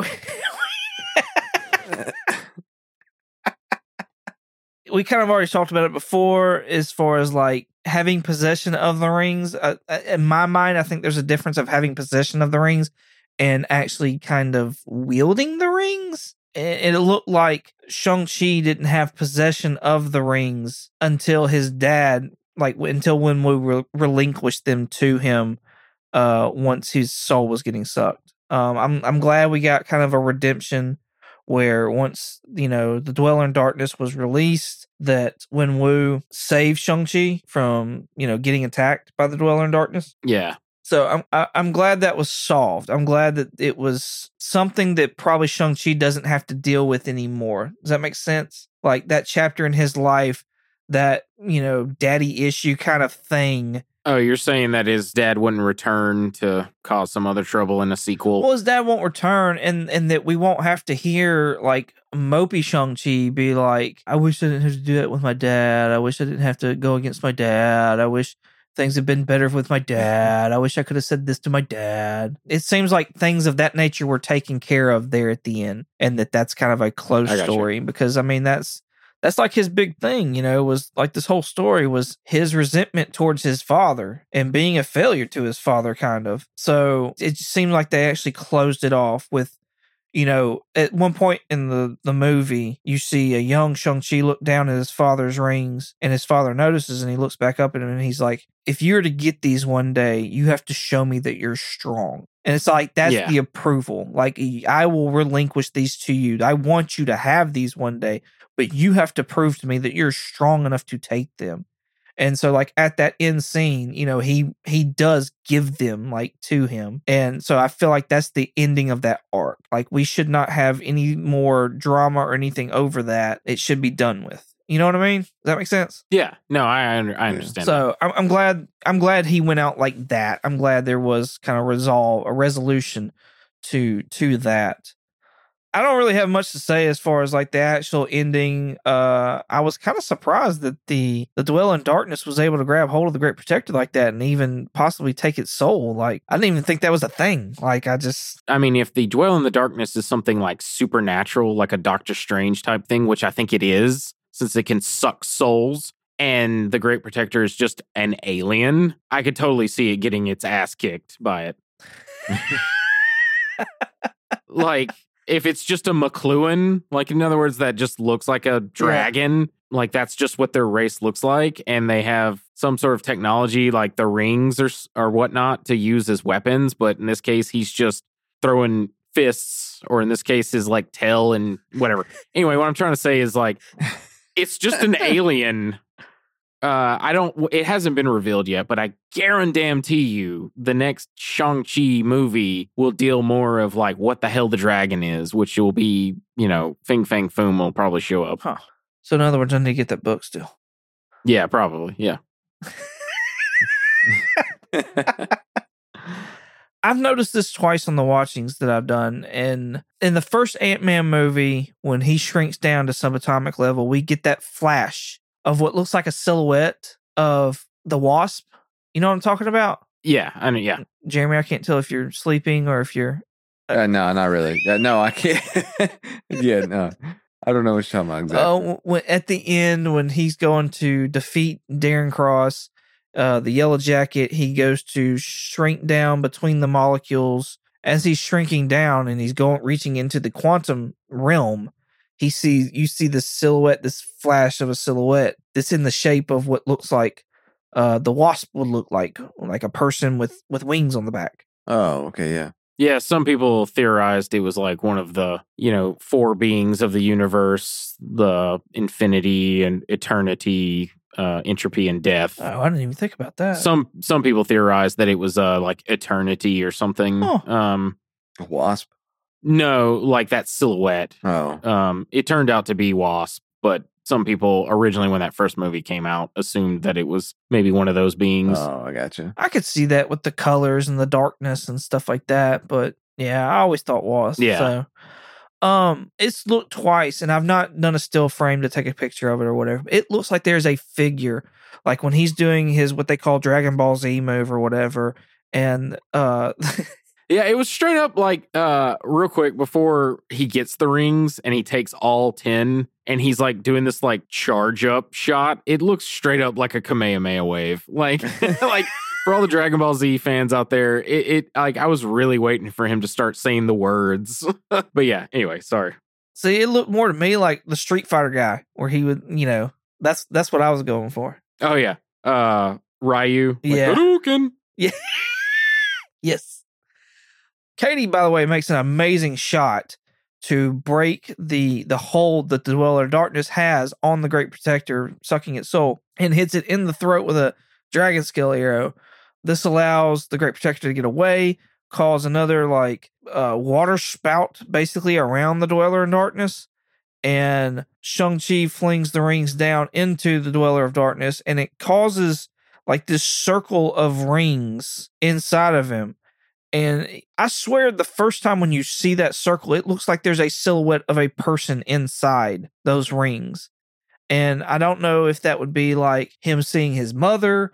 I don't know if that's maybe like something that has to do with, when we get to the end credit scene, the beacon that's possibly going out. I don't know. It may be nothing, but it looked like a silhouette, and it reminded me a lot of the silhouette we got from the Quantum Realm with Ant-Man.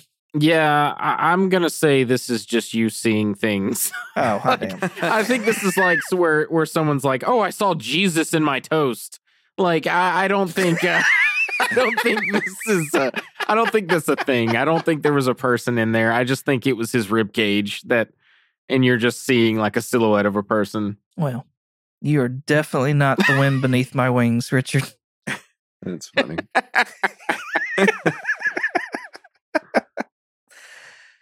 Okay, so I guess I have to go back, take pictures. I gotta find Bigfoot again.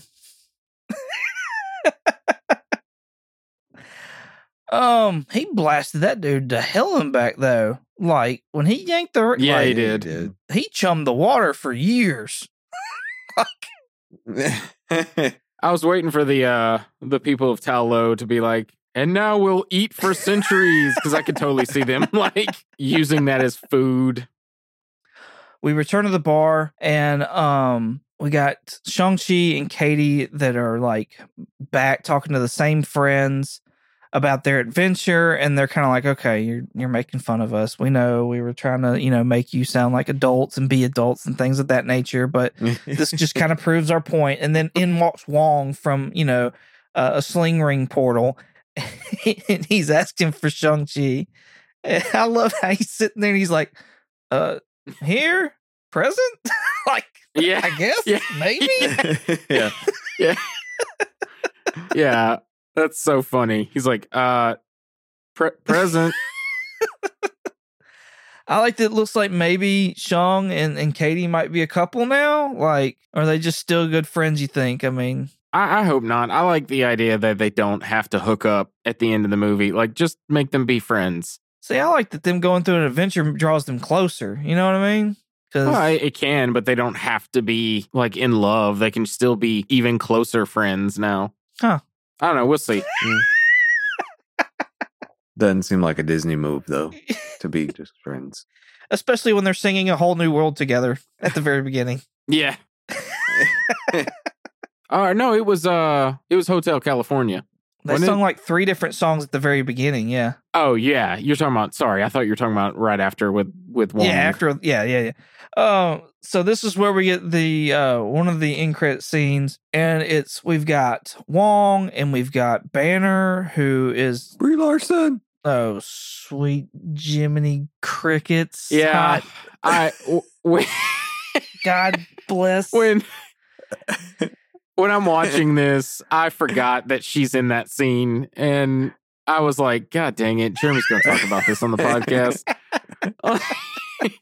Which, she's wearing her in-game outfit, like the new costume or whatever, but her hair's like all long now. But that much time has not passed since in-game. How did her hair grow that quick? She's Captain Marvel. She can do anything. She just forced the follicles. Yeah. I don't know. She needs to show me that trick, though, because, I ain't got shit going on top of my head.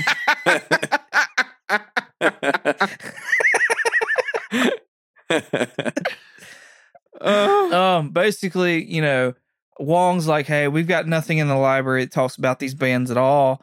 Banner is in his human form with his arm in a sling, which is different because we thought that, since Endgame, he's kind of combined his personality and his brain with the brawn of the Hulk. So we're missing something here that hopefully we'll get with the She-Hulk TV show. Yeah, I think it will. I think that's going to get explained. The origin of She-Hulk was she was like almost dying, and Banner had to give her like a blood transfusion. Right. And that blood turned her into She-Hulk, and she can... Like, she's slightly different. She's not as strong as Hulk, but she can willfully change at random when she, like, Hulk like Banner Hulk can't. Like he just gets angry and he changes into the Hulk, whereas She-Hulk can actually just transform at will. So I'm wondering if maybe by the end of She-Hulk, Banner gives a blood transfusion and just turns back into normal Banner and isn't like the, Professor Hulk, Professor Green, whatever Hulk. She also keeps her for a lack of better words, she also keeps her brain, does she not? Like when she it's not like a whole personality, whereas like the Hulk is a whole personality change. Whereas with She-Hulk, she just basically transforms her body. It's more like Hulk that we see in Endgame, where she is big and green, but it's still Jennifer Walters. It's not some like mindless beast. Yeah. Basically he's like, hey, I haven't seen anything like this. Our records don't show anything of that nature. And I believe didn't he ask at this point, Shang-Chi, like, how long did your dad have these? And he was like, 1,000 years. He's like, well, they're older than that. Yeah. And then Captain Marvel chimes in. Go on, Jeremy. Yeah, I was like, what? Silence? Woo, Brie Larson.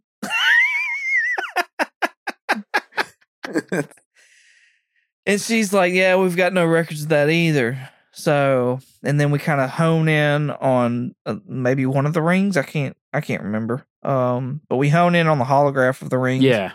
And there's a flashing and they say it's a beacon. That's pretty much the end of that. And then, we've already talked about the very last one, which is Xiaoling taking over the 10 rings, and we get the exact same kind of camera pull out, and she's got women now involved. Where do y'all think we're going from here? I mean, my theory is McLuhan's explaining dragons.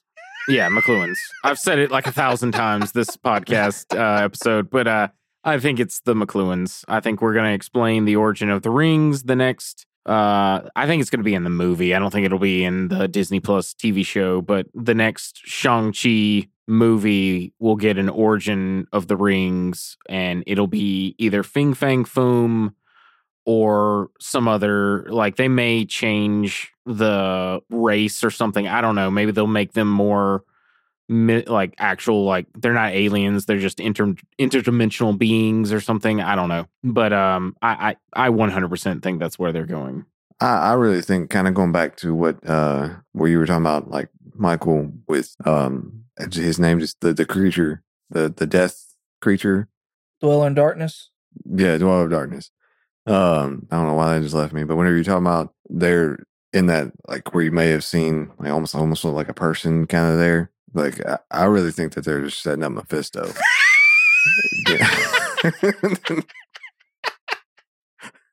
Richard, your face is great. We gotta get this shit on YouTube.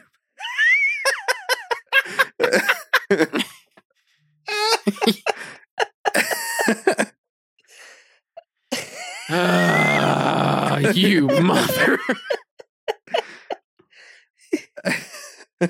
Man, I'll be so glad when we get Mephisto in whatever, just so we can be done with these Mephisto like theories and memes at this point. Yeah. But I was really like that because I have no idea where it's going. I haven't seen the Eternals yet. I don't know if it links anything at all really there, but spoilers, it does not. Okay, I didn't think so, but so I mean, I don't know where they're going with it. I just think this, to me, I'm just taking it as a. Where would you like to see them go? I mean, anywhere that brings Brie Larson in, I'm willing to go. Oh, God. God dang it. You set yourself up for that. Yeah, well, I didn't think that was going to happen. In all seriousness, though, like I don't know.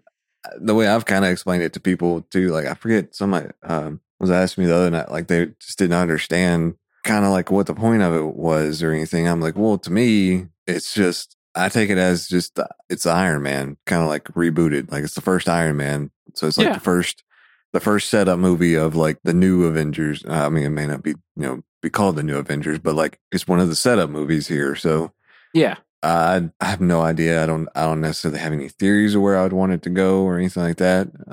I think it would be interesting to see whenever you got bound to have like Spider-Man come in and see like they'll merge those into with Shang-Chi, I guess, at some point and all that. Like, I don't know.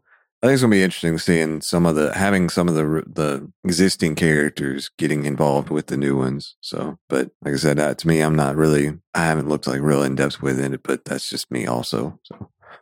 I can definitely get down with the McLaurens that you keep talking about, Richard, especially coming from the comic books and things of that nature. And, working away for Fing Fang Foom to actually come in. I think that would be cool. I tend to go along the lines of quantum bands. These are the 10 rings are quantum bands. Just because of the way they act and because it seems like only one person can be the wearer of them at a time. And they can't be taken away until they're given kind of thing or, the person dies. So I like the fact that the rings may show something different than a time traveling threat or a multiversal threat, which I feel like kind of goes with what Kevin Feige was saying, like we're not going to have a 10-year, villain again. I do like that it may hit, good. The McLaurens would take us in a different direction other than galactic. And I think the quantum bands would take us more galactic. Yeah. He was saying that he's not necessarily setting up something like what Thanos was, how long drawn out that was. Right, but he could be full of shit. Yeah, I was about to say, he's a known liar. Like, he's a damn liar. Like, he's lied about a ton of things. Like, I remember when he was like, yeah, Spider-Man's not in Civil War, unfortunately, and Spider-Man was 100% in Civil War. Which, I mean, I get it. He doesn't want to spoil things. Yeah. Anyway, I think the overarching threat as far as like a Thanos level event again is probably Kang, but or something else that I will mention after the podcast. Anyway. I don't think that the beacon is for Galactus. I don't think that at all. If it is, I feel like that ruins Galactus tremendously. Well, all right, screw it. This is what I was going to mention. After the end of the podcast, I knew you were going there. Eternals. I don't think the beacon is for Galactus. I think what happens in Eternals is for Galactus. I 100% feel like Galactus. I kind of said that when I gave my short review on the last podcast or previous, whatever it was. I mentioned like a galactic threat. I think that is what's coming next. I don't think they'll do it until we get Fantastic Four, but I think the events that happen in Eternals is going to lead to, this is not a Returnal review. But anyway, I think that's what's happening. So yes, the beacon is not Galactus. I think it's a McLuhan. Yeah. I'd much rather it be McLuhan than Galactus. I'd really I feel like having that being a beacon would take away from Galactus, honestly, and all his heralds. That was their job. Yeah, exactly. And I do think it's definitely more of a fit for Galactus to be some kind of an end scene credit or something of that nature in a Fantastic Four movie than anything else. Like, don't take that away from the Fantastic Four either. And I'm not even a big Fantastic Four fan, but I just know the history that the Fantastic Four have with Galactus and its heralds and the Skrulls for that matter. Yeah. So I think the Fantastic Four coming into the MCU is really going to fuck the MCU up because they've got a lot of bad guys. Let's be honest. Yeah, I'm excited for it. I'm not a huge Fantastic Four fan, but there is like some villains that I really, really enjoy. Doom being one of them. He's my favorite villain. Yeah. So yeah, I'm really, really excited when they finally bring that in. I also think that like this whole Dweller in Darkness thing, like this opens up a big like door as far as like, no pun intended by the way either.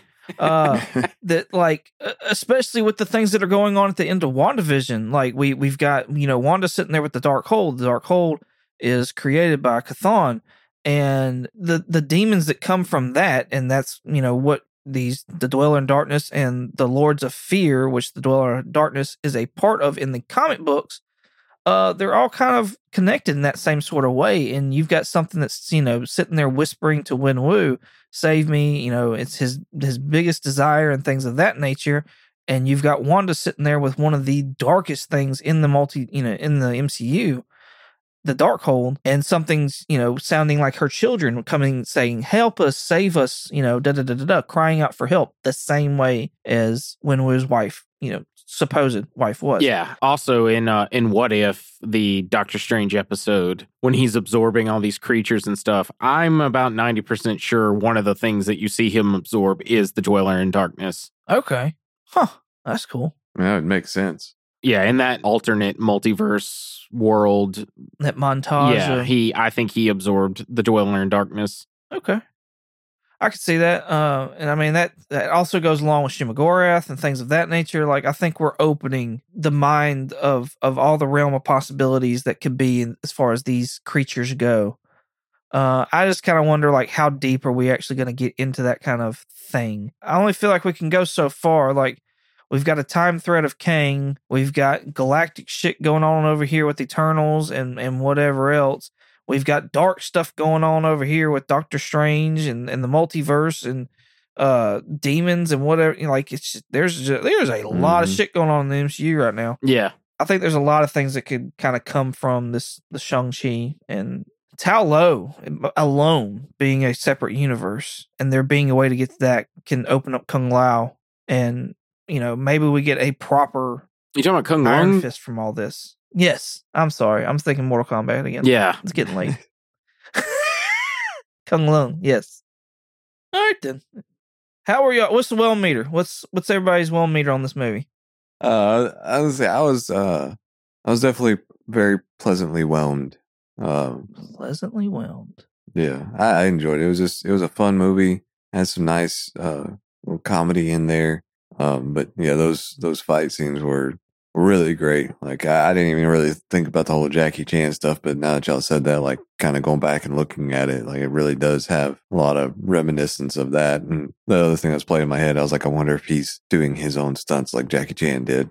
But it was overall, yeah, it was definitely one I would recommend people go see. Yeah. I really enjoyed it. The trailers did it terrible justice. And leaving the theater and even seeing it again for a second time, I really whelmed. I was pleasantly whelmed. I was overly whelmed, honestly, leaving the theater because I was like, that was a really, really cool movie. And yeah, the fight scenes really make it, especially if you're just a fan of sort of martial arts movies. If you haven't seen it, check it out. It's well worth it. Yeah. Yeah, I agree. I was pleasantly whelmed. I didn't think much of this movie because of the trailers and that nature. I was not excited to see it at all. But again, like I said earlier, I'm glad we didn't see what we saw in the trailers. Like, I'm glad we didn't see anything on the bus. I'm glad we didn't see the scaffolding. It would have been everything else that we've always talked about. That, we know half the movie before we even get to go see it in the movie theaters. Right. So they're kind of damned if you do, damned if you don't, really, if you think about it. But I think they're using word of mouth, and I definitely think it's well worth watching and seeing. I mean, especially if you got Disney Plus now, you're paying for it anyways. You might as well go and watch it. I'm gonna say it's no excuse now, basically. Right. All right. So I think the next time we meet up, we're talking first 2 episodes of Hawkeye. Yes. Yeah. Is that what we're going for? Richard seems very excited about it. Yes, bro. Oh, shit. I'm not looking forward to that at all. This might be the first Disney Plus series. I'm like, nah, I can't do it, bro. Just look at the tracksuits and those shoes, and you'll be fine. About to say, dude, if they ain't hustling with them Adidas superstars, no, we got to shut it down. I better see some Run DMC shoes on this bitch. That's hilarious. They released a new clip for Hawkeye where they're talking about how I kind of don't want to spoil this, but she's talking about the reason nobody likes you as an Avenger is because you just need branding or whatever. Because they're walking, it may be a mall or something. I don't know. Anyway, you see a guy dressed up as Captain America, kind of not he isn't Captain America, but it's like a Santa Claus like mall type person. And then there's another person with an archer, and she says something like, "Oh, look, there's like a girl version of you." And he's like, "No, that's Katniss Everdeen." That's hilarious. It's really funny. So we add another movie to the canon list of movies. Hunger Games. That's funny. In the MCU. Yeah. That's great. Oh, all right. Thank y'all so much for listening. I hope y'all enjoyed it as much as we enjoyed making this. Yes. If you haven't figured it out already, go watch this movie. Go check it out and see what you think. Definitely think it's worth the watch. There's lots of mystery, and this will be connecting to more stuff that's to come. So, Jeremy, where can they find you at? You can find me on Twitch every now and then. Night Fury, GTO. It's Night with a K. Is it with a K? Mm-hmm. It's with a K. Oh, shit. I've been doing it just in the end the whole time. Richard, where can they find you at? They can find me here. So just check us out. You on can the couch. Yep, you can email us at comicallycomicspodcast@gmail.com to get in touch with us right now. Send in some suggestions if stuff you want to hear. We also have a Instagram. I think we're putting up polls and doing stuff like that every now and then. But yeah. Cool. What about you, Michael? Y'all can find me on YouTube and on Instagram. Same handle, 22_comics. Thank y'all again. And Jeremy. Is it 22? Which one? 20, which is it 22? Yes, it's always 22. Oh, I've been putting in 21. Dang it. Well, no, it's 20 spelled out, 2_comics. Okay. All right, and everyone say bye, Jeremy. Bye, Jeremy. Bye, Jeremy. Say bye, Jeremy. It's 上季上季上季上季上上上 shan SHANG 上